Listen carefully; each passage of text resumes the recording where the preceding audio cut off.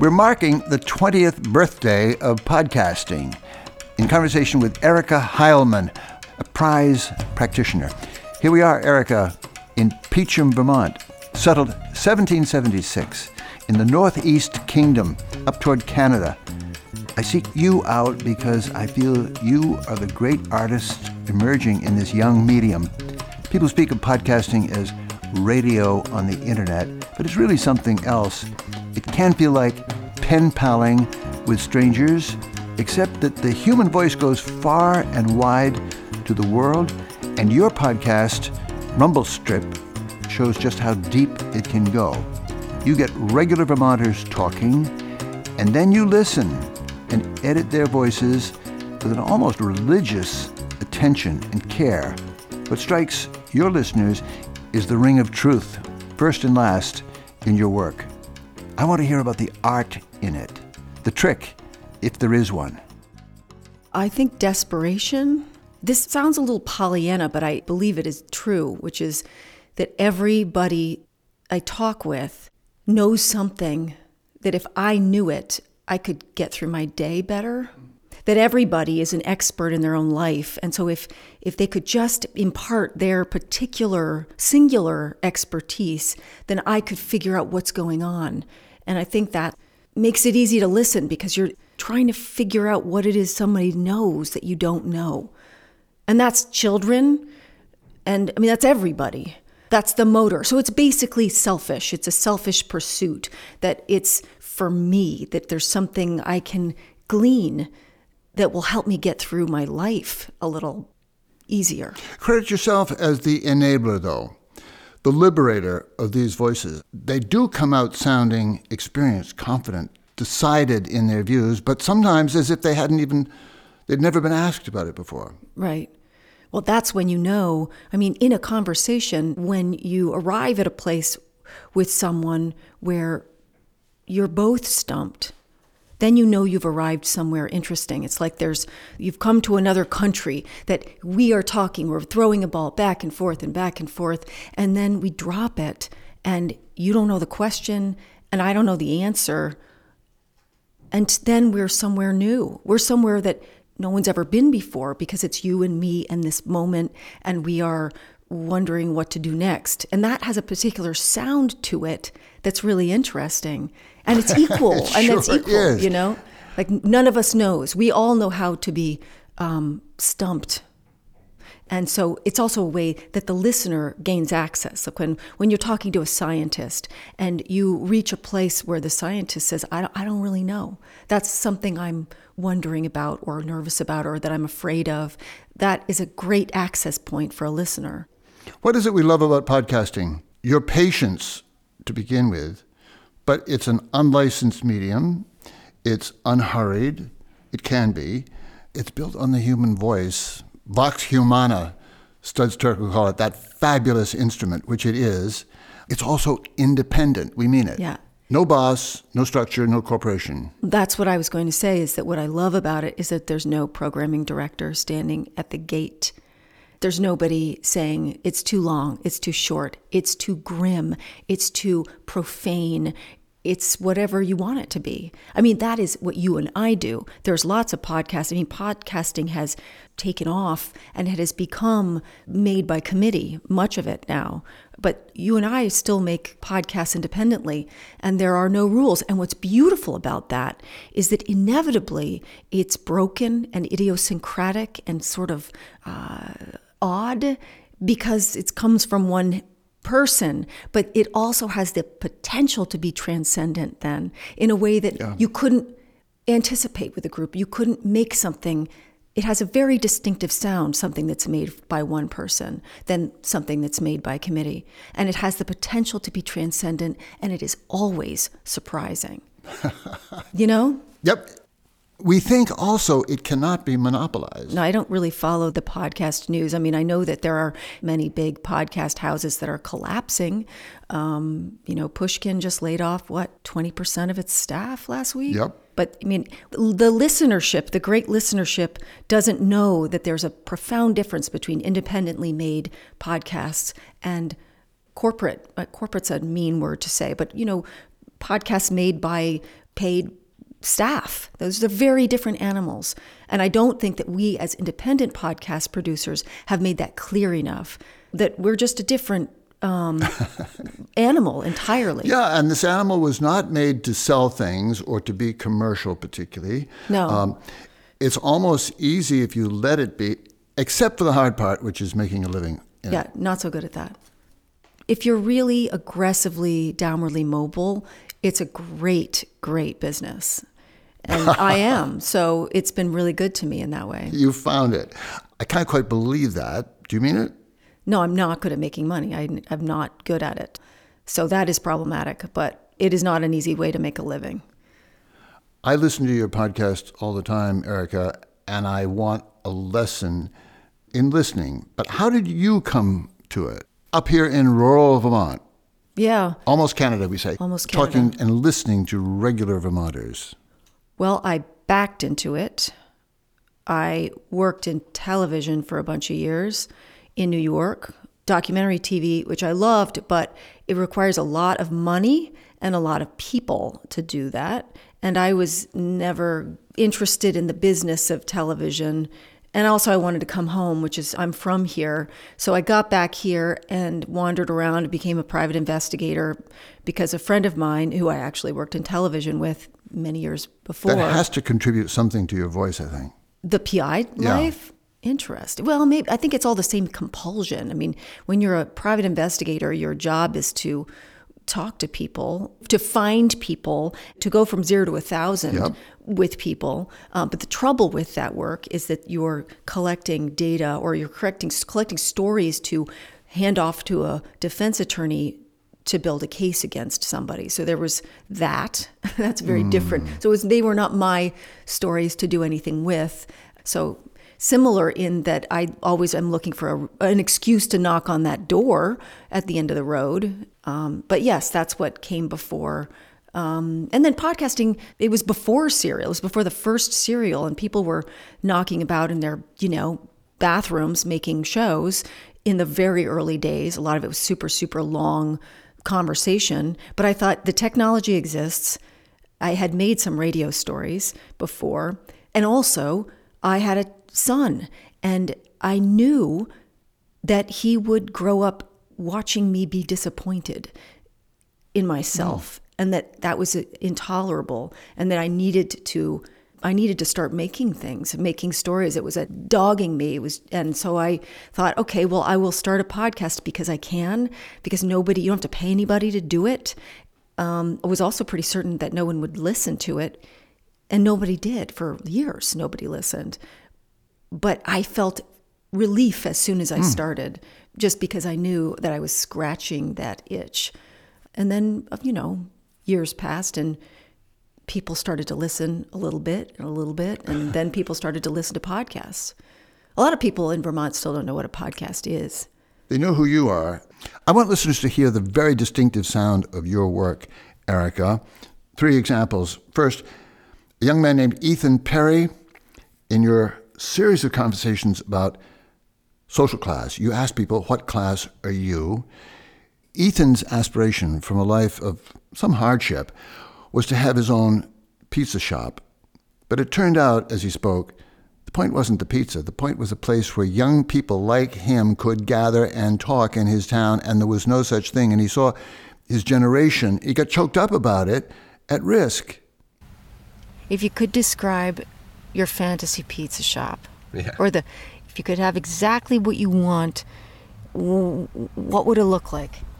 I just want it to be a place where people could gather, and a place where people looked forward to meeting and having a sense of community there. I'm getting a little emotional. Sorry. Why?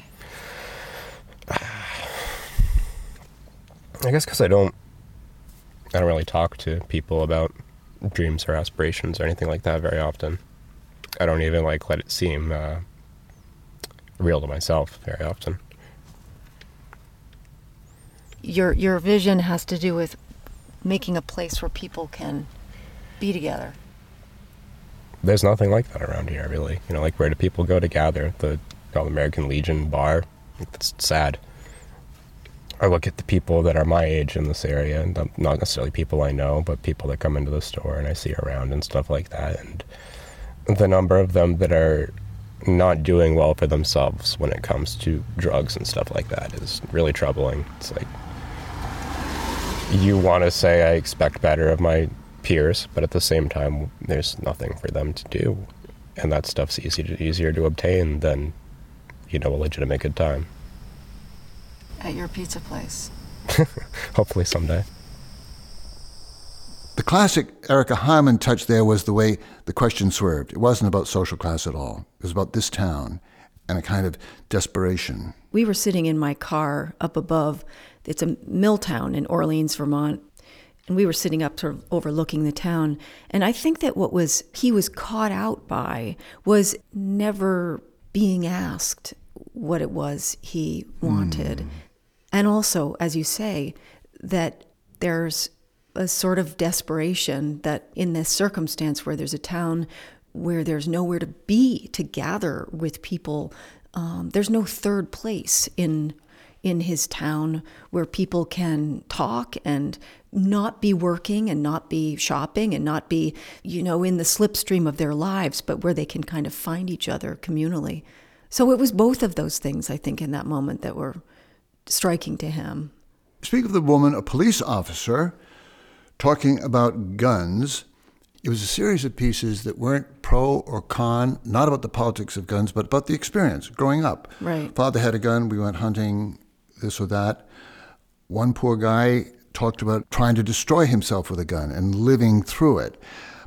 But the voice that caught me was that of a woman, a police officer, speaking of her, not just dread exactly, but her incredible focus and respect every time she pulled that weapon out of her holster. Yeah. You've never shot anybody, but you have held someone at gunpoint. And that to me is a profound thing.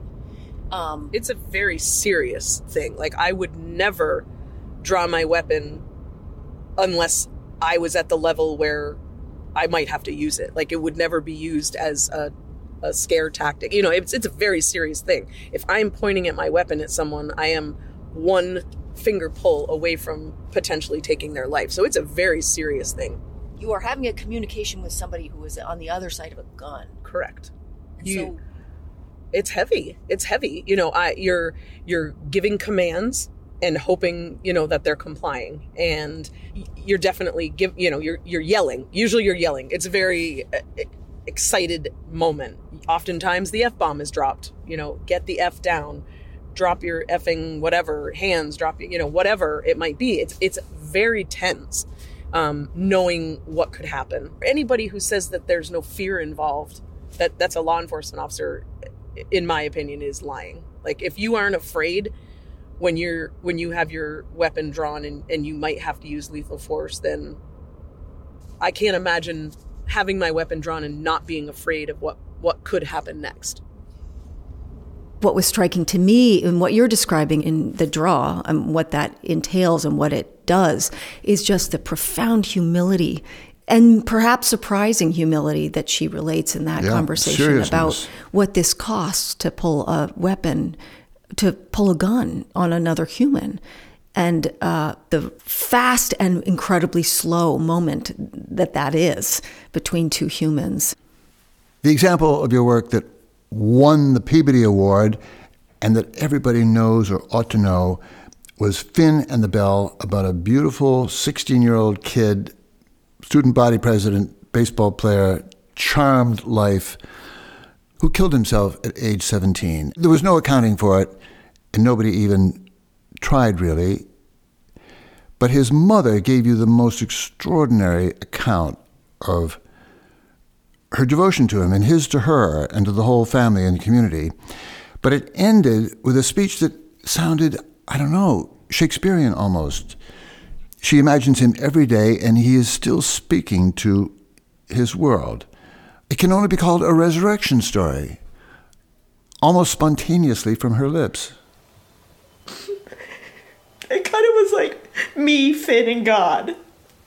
I'd say that's the best way I've ever described it. It was like infinite compassion for like every single person that had ever lived, like including me and including Finn for doing this. I remember saying out loud, "Oh." Like I understood for just a second there, like why we were alive. And it felt like it was for each other. It was one of the most remarkable conversations I've had ever. And that was our first interview. That was before we even knew we were making a story. I mean, it was a very hard conversation. And part of me was saying, what am I doing having this conversation? It was so fresh, and the pain was so raw. But when she talked about what happened to her in that moment that you're describing, I mean, I just felt all the hair on my neck stand up. And what was beautiful to me about it was that she was reticent. She was nervous to even say this because she wasn't sure if it seemed appropriate that she was having these feelings directly after Finn's death. And I thought that was so striking because it was such a beautiful thing that happened to her. But I understood because there was also great, profound love that she experienced in that moment. And that seemed to her counterintuitive, but it was also so deeply exactly right. Absolutely. Where do we place that on the long shelf of art, including painting and music and fiction and poetry, spontaneous conversation at a level of transcendence? I don't know. So many of your pieces suggest Chekhov to me, these small tales of rather ordinary, in his case, grayish people, but they're touching before you're done. Or, you know, Alice Munro, who writes about rural Ontario? Yeah. Or Edna O'Brien, the Irish writer. You're composing something that I can only compare to famous art. I wonder how you account for it, stumbling into this beauty. I guess I would say shucks.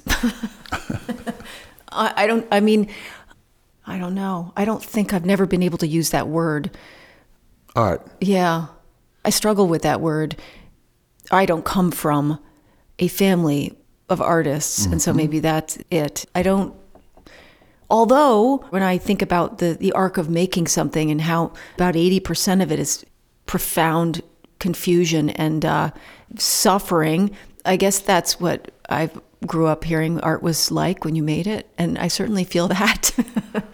The art and the imagination comes in, I think, basically in not interrupting Finn's mother. How could I possibly have interrupted her then? I mean, what could I have? It was such a hush. So there are words that are happening when we're talking with each other now, and then there's dynamic that's happening between us. And the dynamic that's happening between us is every much in evidence as the words that we're saying, including the silence that happens between us. That's as heavy, as momentous, as important, as filled with meaning as the content. So no transcript could ever do justice to what this conversation is. Absolutely. And so when she is in what I have to describe as a reverie or she was channeling something profound. Yes. In the moment that she was describing, but also in the room as she was describing it to me. So there was no interrupting to be done. What could I have said? I was drinking Diet Coke and listening, and there was no time. I mean, that was a profound moment between two people. She named something without naming it to me. And again, the word love is so hard. It's such a used mawkishly so often, but I can only say that if there were a definition of God, for me, it would be love. And she captures it in that moment. So true. But the love word is critically important. love is the all-important secret that Tara Reese divulged to you Yes. about Finn. Yes. Yeah. That was the hardest show I've ever made. I wanted to disappear so that I wouldn't have to do it. That's how I felt. I mean, I think I recorded for 8 months for that show. And then I was in a room with tiny little pieces of paper taped everywhere with little pieces of dialogue. And I think I stared at it for 2 weeks without weeping before I started. I had no idea what to do with this tape.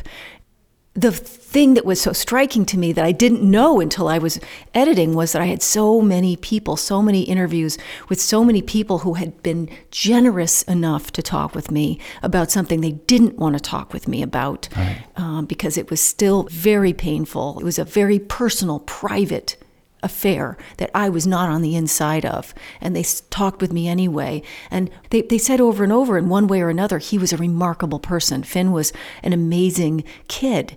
And I didn't know until I was editing that that was meaningless for the story, that I couldn't make a story out of people saying that he was amazing, because nobody who's going to hear the story knew him. So it doesn't matter.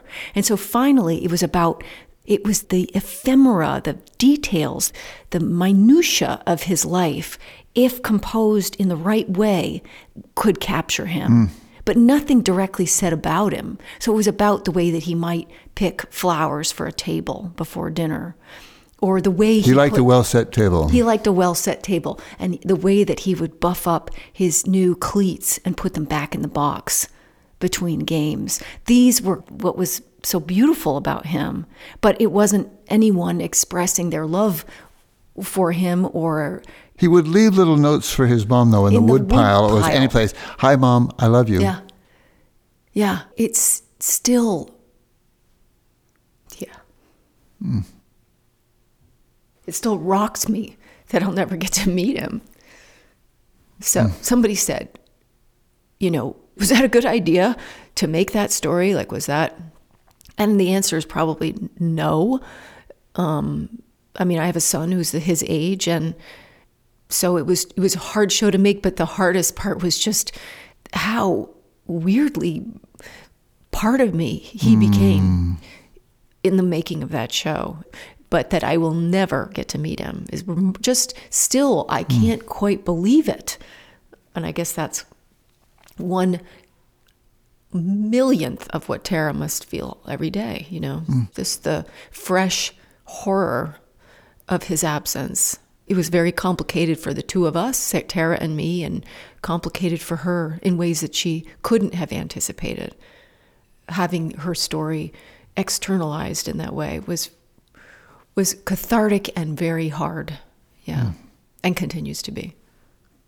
But surely it was a leap into the realm of art as mystery, as discovery, as revelation, as unexpected. Yeah, absolutely. I think that she knew, too, that this was something that together we, I hope, had made something that was more than the sum of its parts, and that was bigger than Finn, in the way that Finn was bigger than Finn.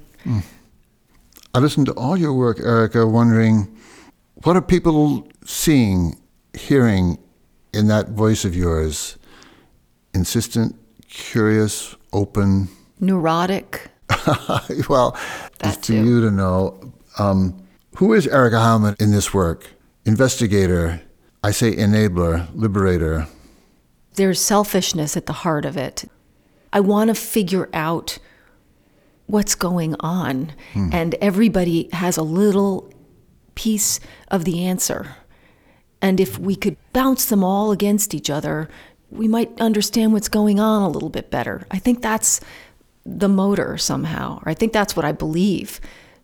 Yeah, it feels to me like the balm that the country so terribly needs. Careful listening and a confidence in conversation that I think is at risk now. But I agree with that. I think it's desperately needed. And it's not just listening. It's listening with curiosity, Yep. humility, and a sense of humor. Like those three things could save us, I think, from ourselves. If we could approach other people with the operating instructions are, how did you get there? How did you get here now? Like, how did that happen? And listen without judgment, that you just are trying to tease back the story of how you arrived, because there's a reason why you are the way you are, that you believe what you believe. It isn't to say that I'm going to come to agreement with you about why you believe what you believe, but there is substance, and there's utility in at least understanding it. And my interest will be evident enough to you that the connection is made. There is utility in that. No, I think you've hit on the grand scope of your work and the way the society needs it, all of us, everywhere. But let's focus on your plot, Vermont. Vermont's a curious place. It doesn't have an accent like New Hampshire. It has an attitude, but it's very subtle. It has famous people like George Aiken, the Republican senator in my youth, who I think named the Northeast Kingdom, but he also, in the depths of the struggle in Vietnam, said, we should declare victory and come home. And it resounded. But also famous people like Governor Dean. From the Democratic wing of the Democratic Party, he said, a very good candidate till he was destroyed by media and sound editing and Newsweek covers and this kind of thing. Who are these Vermonters? So like us and so unlike us. Sometimes I think the whole state is advertising MAVA instead of MAGA. Make America Vermont again. Well, yeah, that's funny. I mean, I can become saccharine.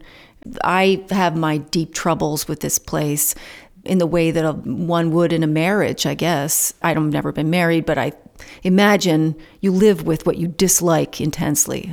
There are things I don't like. My current theory is that a place that has a town meeting culture, the town meeting culture is part of what makes this place what it is.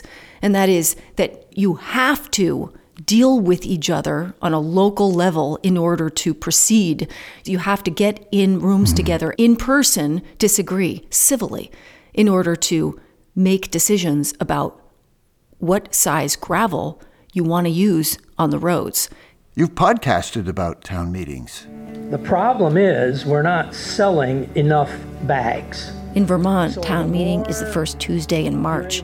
Everyone looks pretty bad after a long winter. Everyone's coat is covered in road salt. A lot of people seem to be sick of their spouses. Some people bring their knitting. They sit on bleachers in the school gym or in the town hall. And the select board, which are elected townspeople, they're sort of like the town's executive branch. They're usually sitting behind a table at the front of the room. To me, that command performance is an essential ingredient in this place and what it's like. In other words, a town is somewhere. This town, where I live in Calais, is very different from Marshfield, which is the town next door. It's very different. I'm from Calais. I'm not from Marshfield. That's important to me. Now, if you strip away the local schools, which is what we're doing, and if you throw away town meeting and go to Australian ballot, which is what we're doing, then I'm just a house on the side of the road. And that's not where I want to live. But I fear that we are running on fumes in this state. But I think that this ability to agree to disagree, to be friends across cultural boundaries, is in part the result of a town meeting culture. And, a history of making your own fun. Right now, Tara Reese, actually, mother of Finn, and Rose Friedman in Hardwick have started something called the Civic Standard. And its only purpose is to get people in rooms together to recreate. All of the parades and the town goings on, that's all volunteer run. And the volunteerism is fading in our state. And so the goal of the Civic Standard is to find reasons to get people to stand around and kick dirt together, to have many unimportant conversations so that maybe we're ready for important conversations when the time comes. In other words, you cannot figure out what we're going to do when the flood comes if you haven't also, gone to an occasional pie supper. Pie suppers are very important. Exchanges in a grocery store with somebody who is utterly unlike yourself can make your whole day. It's very important. We're just not seeing how critical the grease that is social capital is. That rhymes with the general notion, the hope out there, some people feel, that local politics could save us. That local newspapers, journalism, maybe even podcasts could save us. Do you believe that? I don't think anything's going to save us. I don't feel hopeful right now. But I do think I can help my place where I live. Help is the wrong word. I would like to participate in a solution. The only solution I can see is to work where I live. And if somehow the podcast that I make or the work that the Civic Standard does, if that shines out and other people become interested in doing that where they live, I think that could be a solution. I just feel that it's all happening very fast, that the dissolution of goodwill and of curiosity about people unlike ourselves is, we are so siloed. I see that the odds are not in our favor, but it's really fun. It's really fun to hand out popsicles on the first day of school. And to me, there's great utility in doing that. The civic experiment has got to satisfy you and please you, thrill you, before it's going to travel. It could be everywhere. My hope is that the Civic Standard is a blueprint for everywhere. But it requires, here's the thing, it is much subtler than it sounds. The other night we had karaoke at the Legion in Hardwick, and I was watching Tara and Rose. The Legion is a place that's open to vets, but in the last few months, the Civic Standard has been doing collaborations with the Legion. And so all these people from town are gathering together in this one room to sing Pat Benatar. And the way that the DJ was selecting music was something that Rose and Tara were listening to. Like, we need this next, or we need that next, or what about this, or what about that? It's very active. It's a social science project that requires a great sense of humor, openness, and zero patronizing attitude. And there's a pitch to it. In the broke down headquarters of the Civic Standard, which is an old newspaper business, the Gazette, the Hardwick Gazette, we were approached by, in the very beginning, there were all kinds of entities coming, organizations, the school, various interest groups coming to say, to sort of feel us out. Whose side are you on? And the answer is, that's not the right question. There won't be a flag. There won't be a Black Lives Matter flag. There won't be an American flag, but there might be a big sign that says, "Congratulations on the new baby, Sue and Jimmy." And to me, that's the sign. It's like, we can all get behind that, As you speak, we come to podcasting from very different directions. I covered politics for print, Boston mayor's races, the Massachusetts State House, Ronald Reagan's campaign for president, George McGovern's, came to radio, and here we are in podcasting. You from local life and a kind of very personal curiosity about people. We were both entirely alienated from what has become of our politics, political language. It's all fake, virtually every word of it, and contrived. What is it we like about podcasting as a refuge? Well, let me prompt you with a question then. Part of this conversation that we're having is about the beginnings of this medium that we both work in, and you are the beginning. So can you tell the story of the beginning of podcasting? Sure, I remember it well. There we were at the Berkman Center at Harvard trying to figure out the internet, and in comes Dave Weiner, a programming genius, who said, what the world needs is an MP3 file, a sound file that can be syndicated for the web. You know radio, I know programming, let's work on it. And we did for 2 or 3 months, and he said, I think we have it. I said, what do we do now, Dave? He said, well, that's obvious. You're going to interview me. And strangely enough, this was June of 2003. The Iraq War was driving me nuts, and George W. Bush. And the first conversation we had was about, why are we at war again? And where are the people? And why is the media, including Dan Rather and the New York Times, gung-ho for a disaster underway? And that was the beginning. And it stands up very well for the authenticity of our curiosity. What in the world is going on here? Okay, I want to ask you the rude political question, which has to do with the Bush administration and the war in Iraq. It seems to me we've never had less debate, less dissent, more confusion, more general mass deception about what we were getting into than we've had in the last 6 months or a year since 9/11. It has not been an explosive period of expression, comment, criticism, investigation, democracy, in short. What's missing? Good question. One would think that all we needed was the mechanism to enable that, but it sure didn't seem to happen. The hope is that at some point, not only will the technology be there, but the human spirit will be there as well to get that information into our hands. There are some areas where having the publishing technology in the hands of the people has made a difference, but for the large part, on things like that, people still, where clock is turning backwards in that area at this point. How was that distinctive from everything else that was happening? What was the ingredient about this form that you were finding that made it special? That it was independent, there was no cost barrier to entry, and that people could speak their own voice. And the voice has a magic of its own. It tells you whether it's lying or not. Right. So it's radio unleashed. It was radio minus the rules. It was FCC free radio. Amen. Amen, brother. And because you're not working on a clock, or you're not, because all you've got is tape to burn, people started to play with format. Right. Why not make something that is part satire, part musical, part sermon, part interview? And then, strangely enough, ordinary people would say, "Hey, I heard your podcast.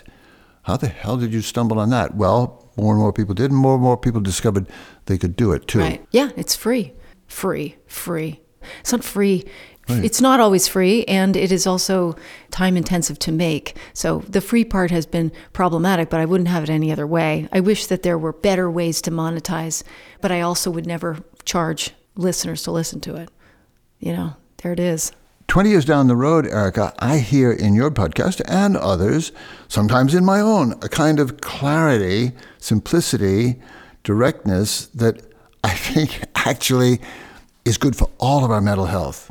And I don't hear it on the radio much, never on television, and very little in the newspapers too. I hear a sort of green grass coming up of public awareness. As you say, as you keep discovering we're smarter than we think we are, people do get it. I think there's a certain therapeutic touch for the people who do it and hear it, but also a way for the country to find its voice again. My fantasy, I think, would be for, ultra fantasy. Every town in every state has a podcast that's telling its own stories. Hyper local. I would listen. I'd listen to Topeka podcast about what happened to Joe living on Smith Street. I'd be fascinated. I would love there to be the hyper local podcasts about just what the day consists of all over the country. I'd love that. And as you say, part of it is the sound of life in another place that's utterly compelling. The way that Main Street in, Pittsford, Mass sounds very different from the way Main Street sounds in Pittsford, Vermont. And I am interested in both. There's good tape and there's bad tape. There's boring stories and there's good stories. But to have people working hard to make great stories in small places about unimportant things is a dream to me. There's all this life that happens between the important parts, between the birthdays and the death dates and the graduations. There's all the living that happens, which is most of us and most of the time. That's the stuff I'm interested in. Public radio and media doesn't have a lot of time for the uneventful moments of living. But they can be artfully told, and they can be profoundly interesting, the unimportant parts of our living. That's a brilliant program, Erica, that you just outlined to open the American conversation. Erica Heilman, you've discovered so much, and I feel you're just beginning. And you're a teacher. You're a teacher to radio practitioners like me, but you're teaching us all something bigger, which is stop and listen. Get over yourself. Discover the joy of your neighbors, the reality, and hearing them feed it back or something. Let me think about how to respond to that. I hope so. Erica Heilman, thank you. Thank you. I'm being interviewed by one of my radio heroes. It's really an honor. Special thanks to the Peacham Public Library staff who let us record among their books. You can hear Erica Heilman's podcast on her website, rumblestripvermont.com. Erica is a member, as we are at Open Source, of Hub and Spoke, a collective of independent, creator-owned podcasts. Find them at hubspokeaudio.org and celebrate the 20th anniversary of podcasting by tuning into some of your favorites. I'm Christopher Lydon. Thank you for listening.